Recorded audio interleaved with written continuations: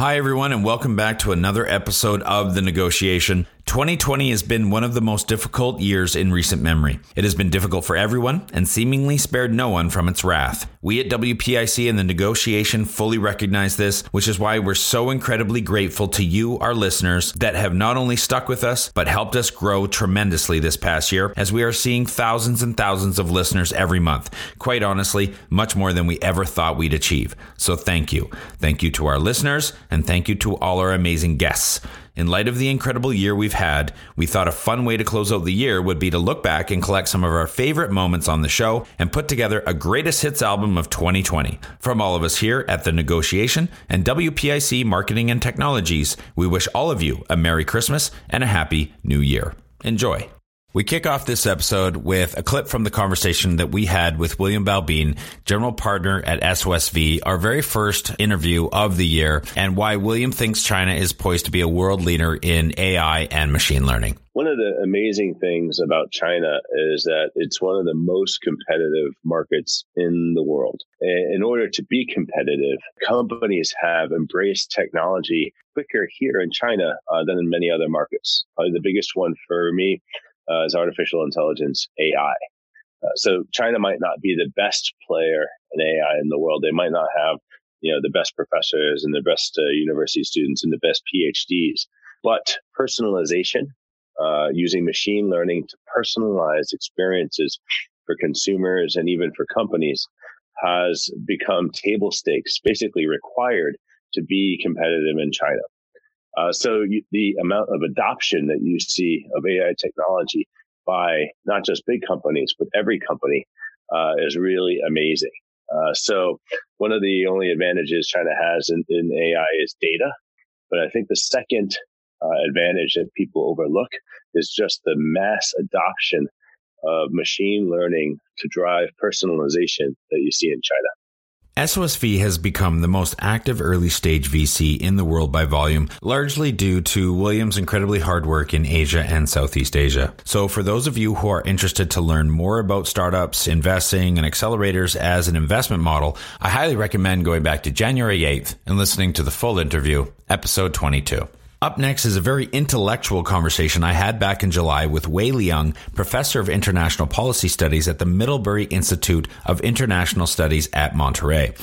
We discussed China-U.S. foreign policy, as you might expect, as well as the Belt and Road Initiative and the impact of COVID, which was a bit of a running theme this year, as you might imagine. I very much appreciated how honest and steady Wei was, quite bipartisan, as one would expect from a scientist of sorts, and loved this answer she gave when I asked her, how have Western countries reacted to the Asian Infrastructure Investment Bank, noting that countries like the UK and Germany applied to be members in it, whereas the USA did not, and roundly critiqued the other Western nations who did, even using influence to prevent countries from joining? And did she think that any of those actors are regretting those decisions and perhaps their behaviors today? I wouldn't say they have regretted or not, but I will say it has never ended the domestic debate in the U.S. or in Japan. The question, should Japan join or should the U.S. join? And for those who have decided not to join, and they were based on the reason that I have just mentioned, if this is a China-sponsored multilateral development bank, then for sure, China is not going to be able to meet the international standard. It's not going to keep the transparency, good governance, as other Western-sponsored or Western-dominated international institutions, because one, China is not capable of doing it. China has never had experience of sponsoring any multilateral institutions.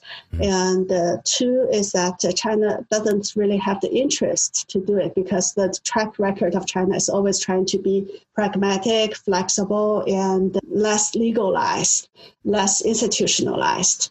I think that was the worry of the United States and Japan at the first place. It's really interesting. I am currently working on a paper, and the research question was why the European Union countries decided to join. back in 2016. So based on my research, I found out that the European Union has a very different approach from the U.S. on multilateralism. For example, as we know, especially in recent years, the U.S. is kind of more leaning towards the unilateralism, but the EU has been the strong supporter and advocate of multilateralism. So if they know, this AIIB is intended to be a multilateral institution, they want to join. And more importantly, based on my interviews with those, in Brussels, actually what I have found out is that lots of the European Union members, they said the primary reason they wanted to join the AIIB as a founding member was to make sure that they were part of the negotiation within the negotiation room, so that they would be able to make sure all the designing of the governance structures, the chapters, the structure of the AIIB will be able to meet this international standard. The only way to do it is from within, not from outside. So they want to be part of the parties in the negotiation so that they can actually influence the direction at the very beginning when the institution was still under the designing stage. So that was a main reason they chose to participate. And of course, the economic benefit, Asia Pacific in particular is, as we know, is really one of the most dynamic regions economically, and it has lots of economic opportunities for the European countries and Canada, Australia. So they all want to be part of it. So that they can be part of the financing, the investors to be able to get some economic benefits as well. For those looking for more on that episode with Wei Liang, I encourage you to go back to July 28th and catch episode 55 in its entirety. Up next is a clip from our conversation with Scott Silverman, Director of Integrated Marketing at the Context Collective, an interview that closed out January where Scott is talking about how he would explain the speed of China to a foreign company looking to enter that market. If I'm talking to an American company that wants to go to China, I say, okay, so we're going to talk about speed. The first speed is you need to be patient. It's not going to be like instant oatmeal. The first speed is slow. The first speed is slow, really slow. And you need to pump some money in here, and it's not going to be instant. Then the next speed is turbocharged, and it's every day it's 2x what it was the day before. And that the expectations are if you're advertising a product, it better be available, and they better be able to get it now. And by the way, it's like you can't ruminate over creative with focus groups and coming up with exactly the right thing. Just get the stuff out there. Just do live tests. See what works. Take some chances, because that's how Chinese companies operate. They're very tactical.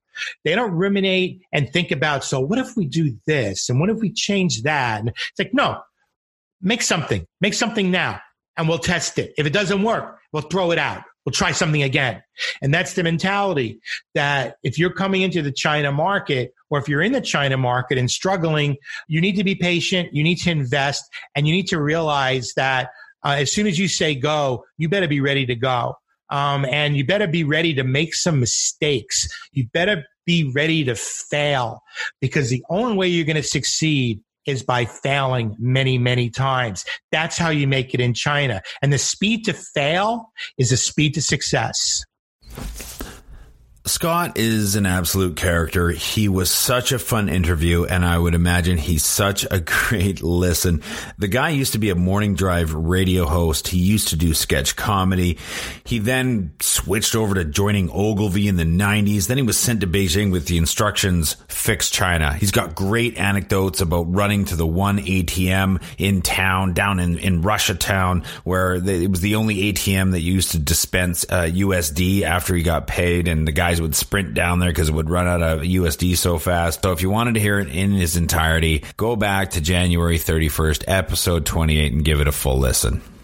This next clip is from a great conversation with our friend Scott Laprise, founder and senior analyst at research from Beijing. I simply asked Scott, is China innovative? And he says, yeah, China is not. It's adaptive. It's not innovative. And I think, again, that's a function of economics.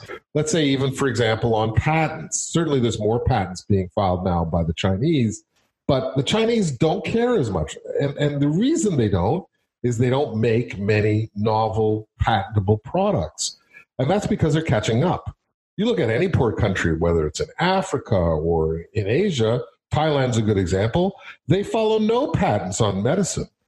And that's because they believe copying all medicine is in the better interest of the people to have low-cost pharmaceuticals. So really, to me, the countries that made the patent laws are the rich countries that had a lot to lose, and they want to enforce their point of view on every other country, where the Chinese point of view is, how do we just catch up? How do we just get a cell phone? How do we just have a watch, maybe a car, maybe a home? That's about it. You know, their requirements are still pretty basic on what do they want to accumulate, and certainly it'll increase with economic power. So only through time, as China continues to innovate and they start to spend more money, really not so much on development, because when we look at research, it's usually broken down into two segments, research and development. China is a development country, taking a lot of products, medical, whatever it is, and developing them further to meet the Chinese characteristics, but they're not really researching novel. And that, again, that's just a function of time, as they need to do. 5G may be something that you hear, there's a few things, but it's very, very few and far between. But you need economic power. There's a very strong correlation to how wealthy your country is and how innovative it is.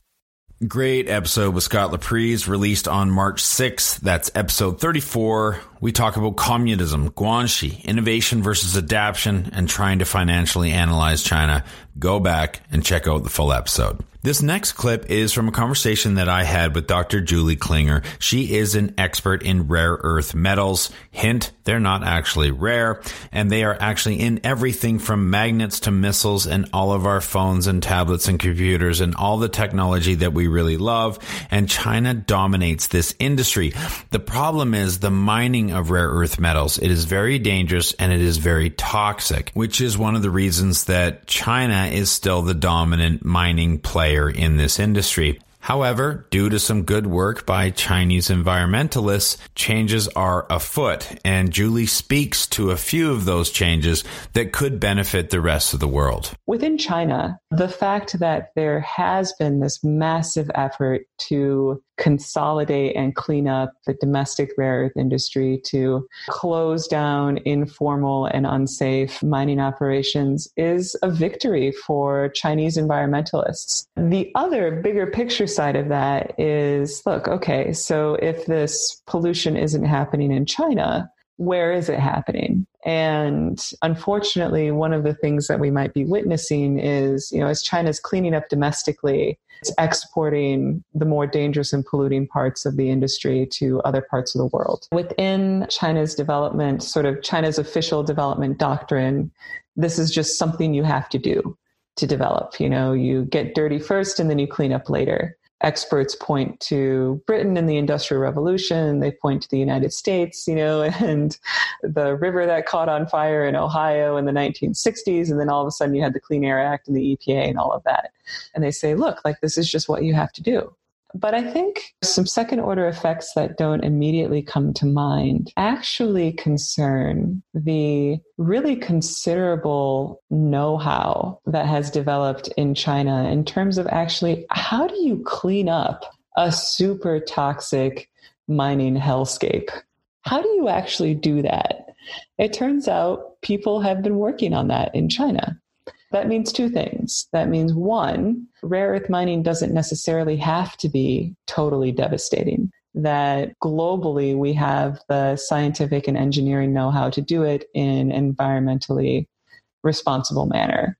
And two, for those mining sites, rare earth or otherwise, that are just this chronic, awful environmental and public health problem, there's actually expertise there. There's an opportunity for partnerships, with Chinese scientists and engineers to maybe clean up our own backyards too, where we do have these problems. All that and more is in episode 42 with Dr. Julie Klinger that was released on April 13th, 2020. An industry and products and a mining sector that most of us likely didn't know much about until now. Up next, as we continue our greatest hits of 2020, we go to the episode with Gen Kanai. Gen is a Japanese-American who has worked with Toyota USA, Sony Japan, Digital Garage. He helped bring Mozilla to Asia, and most recently, he's been with Animoca Brands. This was a pretty awesome discussion and a great history lesson on things like why eBay failed and Yahoo won as an auction platform in Japan, how Google won as a search engine in Japan, despite itself simply because Yahoo Japan didn't choose Bing, which Yahoo USA had. We even talk about why Twitter's been such a large success in Japan because of the anonymity that it provides. This clip is from part of that conversation where we talk about a very anecdotal experience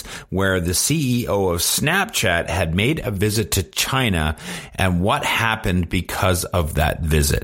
Evan Spiegel, the CEO of Snapchat, came to China and just saw how vibrant and how different the sort of photo sharing, social photo space is in East Asia and how different China is from the rest of the world.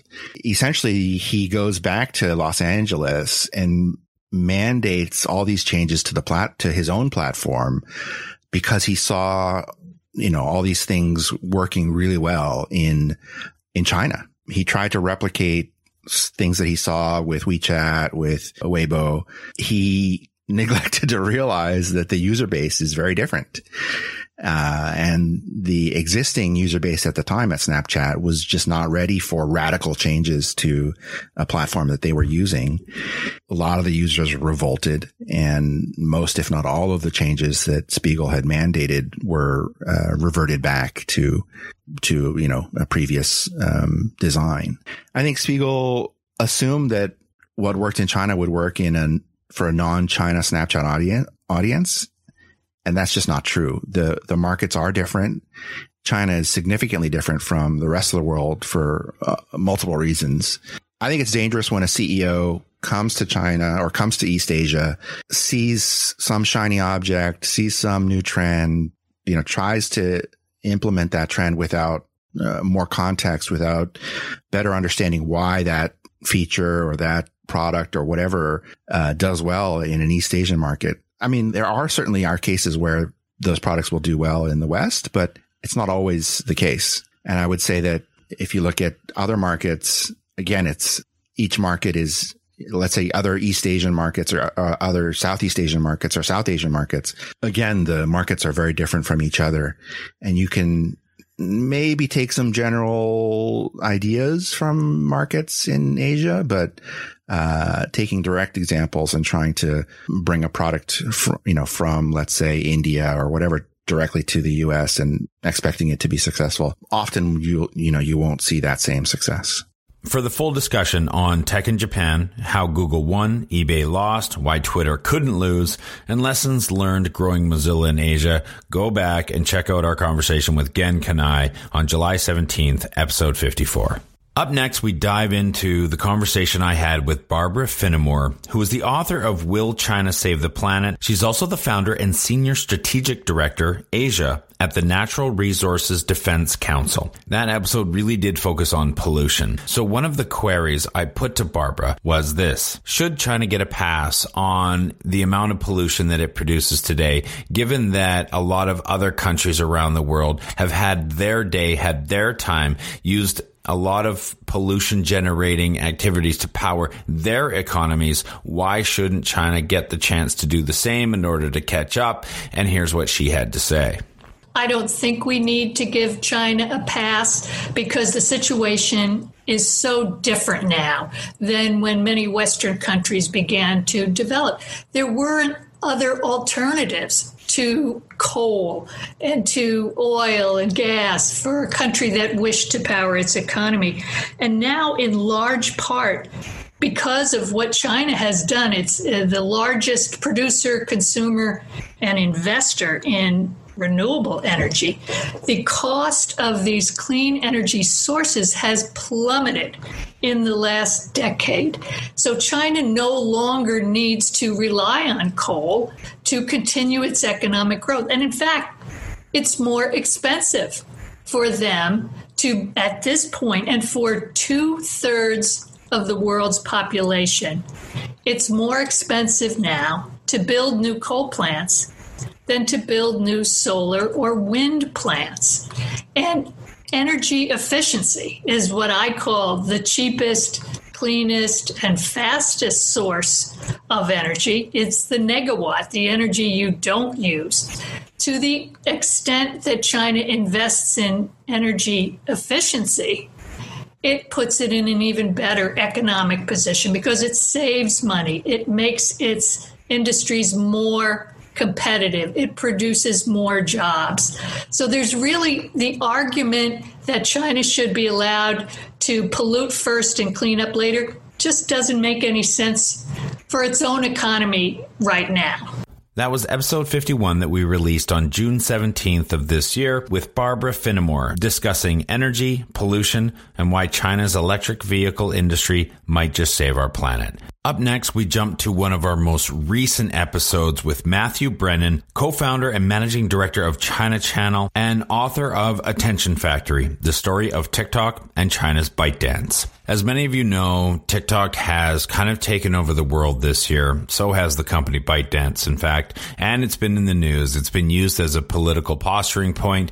So this clip was something that I found really, really interesting because Matthew talks to us about the algorithms and how the engineers behind TikTok have been able to make it just so darn sticky that now we see it everywhere. The algorithms, it learns what you want without you having to do anything. So everyone sort of commented about this. There's no social network behind it, right? So you don't need to add friends. You don't even need to follow accounts. You can just surface content. You don't even need to register an account, right? You can just download the app and start using it straight away. They create a shadow profile for you and they can start, tagging your shadow profile without even you telling them who you are, or giving them any kind of identifier there. It's a very, very slick well-oiled machine in terms of like the onboarding experience is super slick.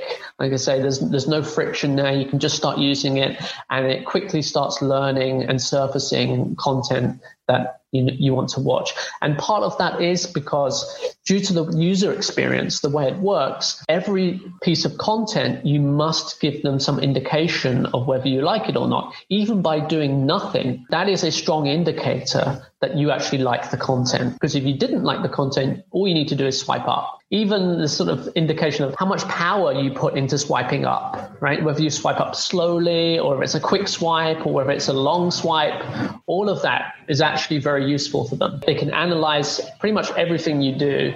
If you're checking the comments, likes, every action you make is enriching your user profile. Every action you make is telling them more about you. And due to the way that short video works, these are 15-second videos, 30-second videos. So within a 60-second period, you might be giving them 4 or 5 different pieces of information for them to know more about you. Again, that was one of our most recent episodes. That was Matthew Brennan, Part 1, Episode 72, released on December 8th. He is the author of Attention Factory, the story of TikTok and China's ByteDance, loaded with great information. Definitely one of our top episodes of the year. Next up, we dive into the episode with Aynne Kokas, Associate Professor of Media Studies at the University of Virginia and the author of the award-winning book Hollywood Made in China. This was a really interesting conversation because it was right at the time when Mulan was being released to a rather tepid reception within China. One of the things that we talked about that I found really, really interesting was, yes, okay, China is having a huge impact on how Hollywood is making movies, and they're impacting how they're being cast because we know there's more Chinese being featured in the film. We know that it's having an impact on where movies are shot, but we started talking about Anne's optimism on whether this would actually start to change the types of movies that were made in China and the stories that were told. When I wrote the first draft of Hollywood Made in China, which was my dissertation at UCLA, the way that I finished it was, this is an amazing opportunity for the provincialism and the kind of lack of global perspective of Hollywood to be broken down. And I do think that's true. The challenge is what we're seeing is an emerging focus on one kind of Han Chinese narrative that's supported by the Chinese government. So we're seeing a lot of Chinese voices clouded out from the perspective of the Chinese government. And then from the perspective of Hollywood, we're also seeing this kind of commercial narrowing. So in some ways, it's this tunnel that's narrowing as the Venn diagram between what's acceptable from a commercial standpoint in Hollywood and what's acceptable from a political standpoint in China starts to narrow the whole context. So I'm not as optimistic as I once was, though I do think that it's awesome that there are more stories that are being told from other countries, actors that are being hired from different racial and ethnic groups. And that is a trend that I really hope takes hold, but I'm not certain that it will ultimately expand the range of stories that are going to be told in Hollywood. If you want to know more about the whole conversation around Hollywood and China, the impact that China is having on Hollywood, I think it's been in the news a lot. We also had a great chat about the streaming platforms like Netflix and Hulu's and Disney Plus and Amazon Prime and all the other things. So it's a really cool episode. Go give it a full listen. September 16th, episode 61, Aynne Kokas, How China is Changing the Way Hollywood Makes Movies. The next episode we're going to dive into for our greatest hits of 2020 is the episode with James McGregor. James has over 25 years of experience in China. He is an American author. He's a journalist. He's a businessman. He's a professional speaker and a commentator who specializes in China's business, politics, and society. And he regularly appears in the media to discuss China-related topics. The clip I wanted to pull out for this episode was where I talked to James about the Belt and Road Initiative. I talked to a lot of guests this year about the Belt and Road Initiative, and one of the running themes was generally the mistrust around why China was doing this. And I asked James for his opinion on that. Well, the Belt and Road, when it was announced, back in 2015, was there was nothing behind it. Mm-hmm. It was just an announcement in two different tranches, one in Indonesia, one in Kazakhstan, that basically, the Maritime Silk Road and I can't even keep the road straight anymore, but, and there was nothing behind it. So then the SOEs had to jump into action, and they did what comes natural. They found good corrupt dictators to work with, and there was no central controls, and so a lot of money went out in stupid ways. And I don't believe the debt trap diplomacy argument. I think it was incompetence, that China just went rushing out with money, and there was no controls, and people were trying to do a KPI because you had to do Belt and Road stuff, and then the bureaucracy started adding to it. When the government comes out with something like this, then the bureaucracy adds their own twist. The Maritime Silk Road, the Cyber Silk Road, the Arctic Silk Road, and they just started expanding like hell without a lot behind it. But generally, you can look at it a couple ways. One is that there are some good things going on in that infrastructure that African countries and others needed.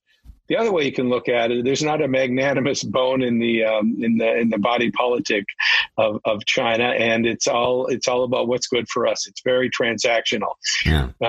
We need your copper. Okay, we're going to give you 2 stadiums and a legislature, and we're going to build a railroad to get that copper out of there. And they're pretty bold-faced about it. And they're also this whole wolf warrior diplomacy. They've gotten very, very pushy and belligerent in the way they treat the world. At the same time, they're filling a void. The Belt and Road, these guys are going out in these countries and they're putting in infrastructure and they're making connections and they're spending money. And what the hell is the U.S. doing? What are the international aid organizations doing? Again, you talk about litigation. We built up a system so that in order to give a loan to a country and build a project, you had to go through so many environmental and legal and human rights and all these things that nothing got done. I'm not saying those aren't important things, but they certainly weren't streamlined to make things happen. So China came in and filled that void. I think actually, if you look at the breadth of Belt and Road, and you look at all of the ports and pipelines and railroads and whatever, it's breathtaking how much they're spreading around the world. Mm-hmm. So there's a lot to what it's turning into. It's like everything China does. It's big, it's overdone, it's messy, it wastes a lot of money. But when the smoke clears, there's something there.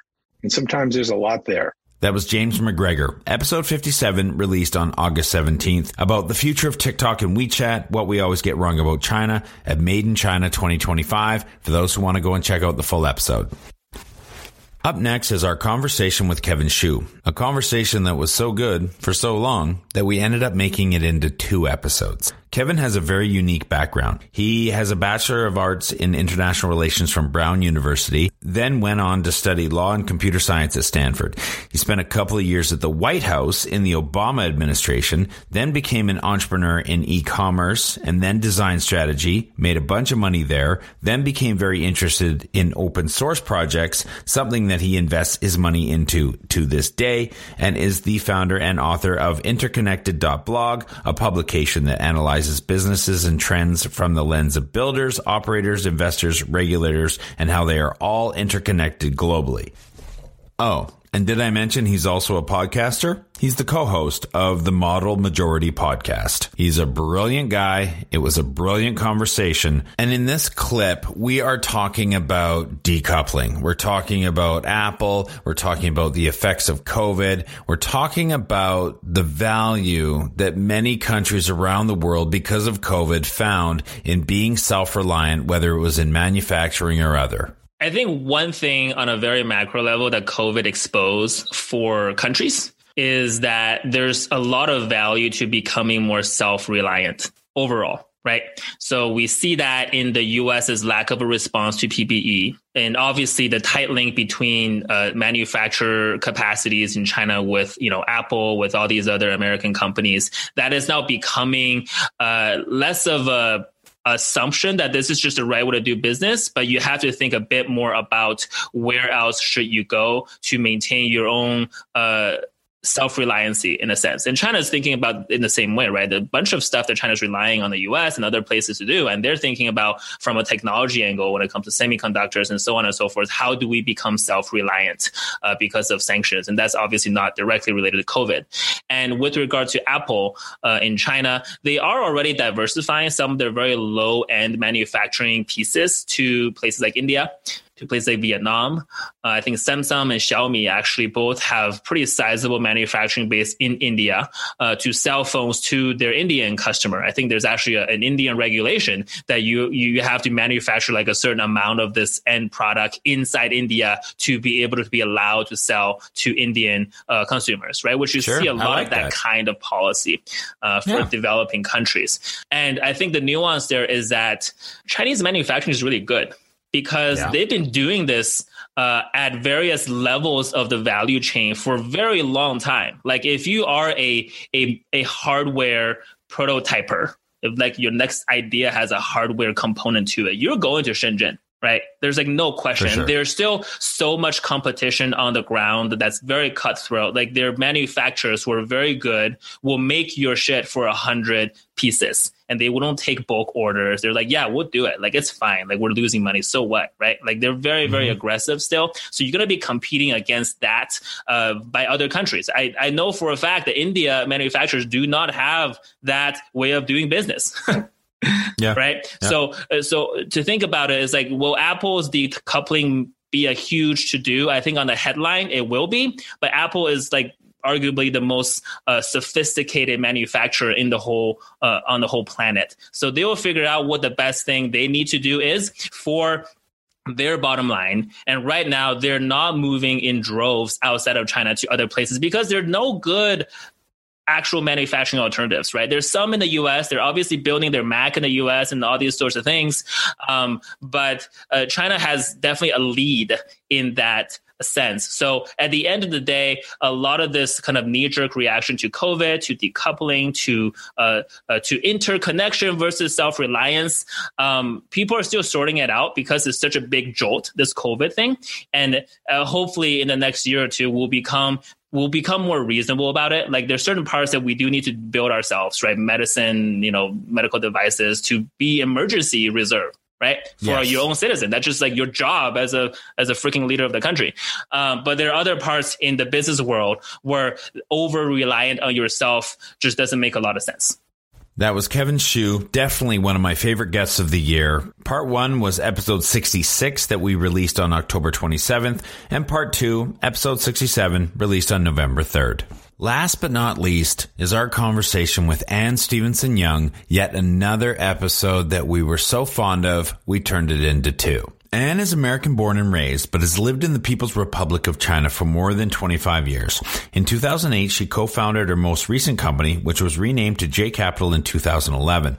It's an independent research firm that focuses mainly on Chinese companies and the macro environment. In her episodes, we cover unemployment rates in China, China's housing bubble. We ask her to explain the RMB exchange rate, China's position as an economic powerhouse, the U.S. election, and this clip about whether Alibaba is a good investment target.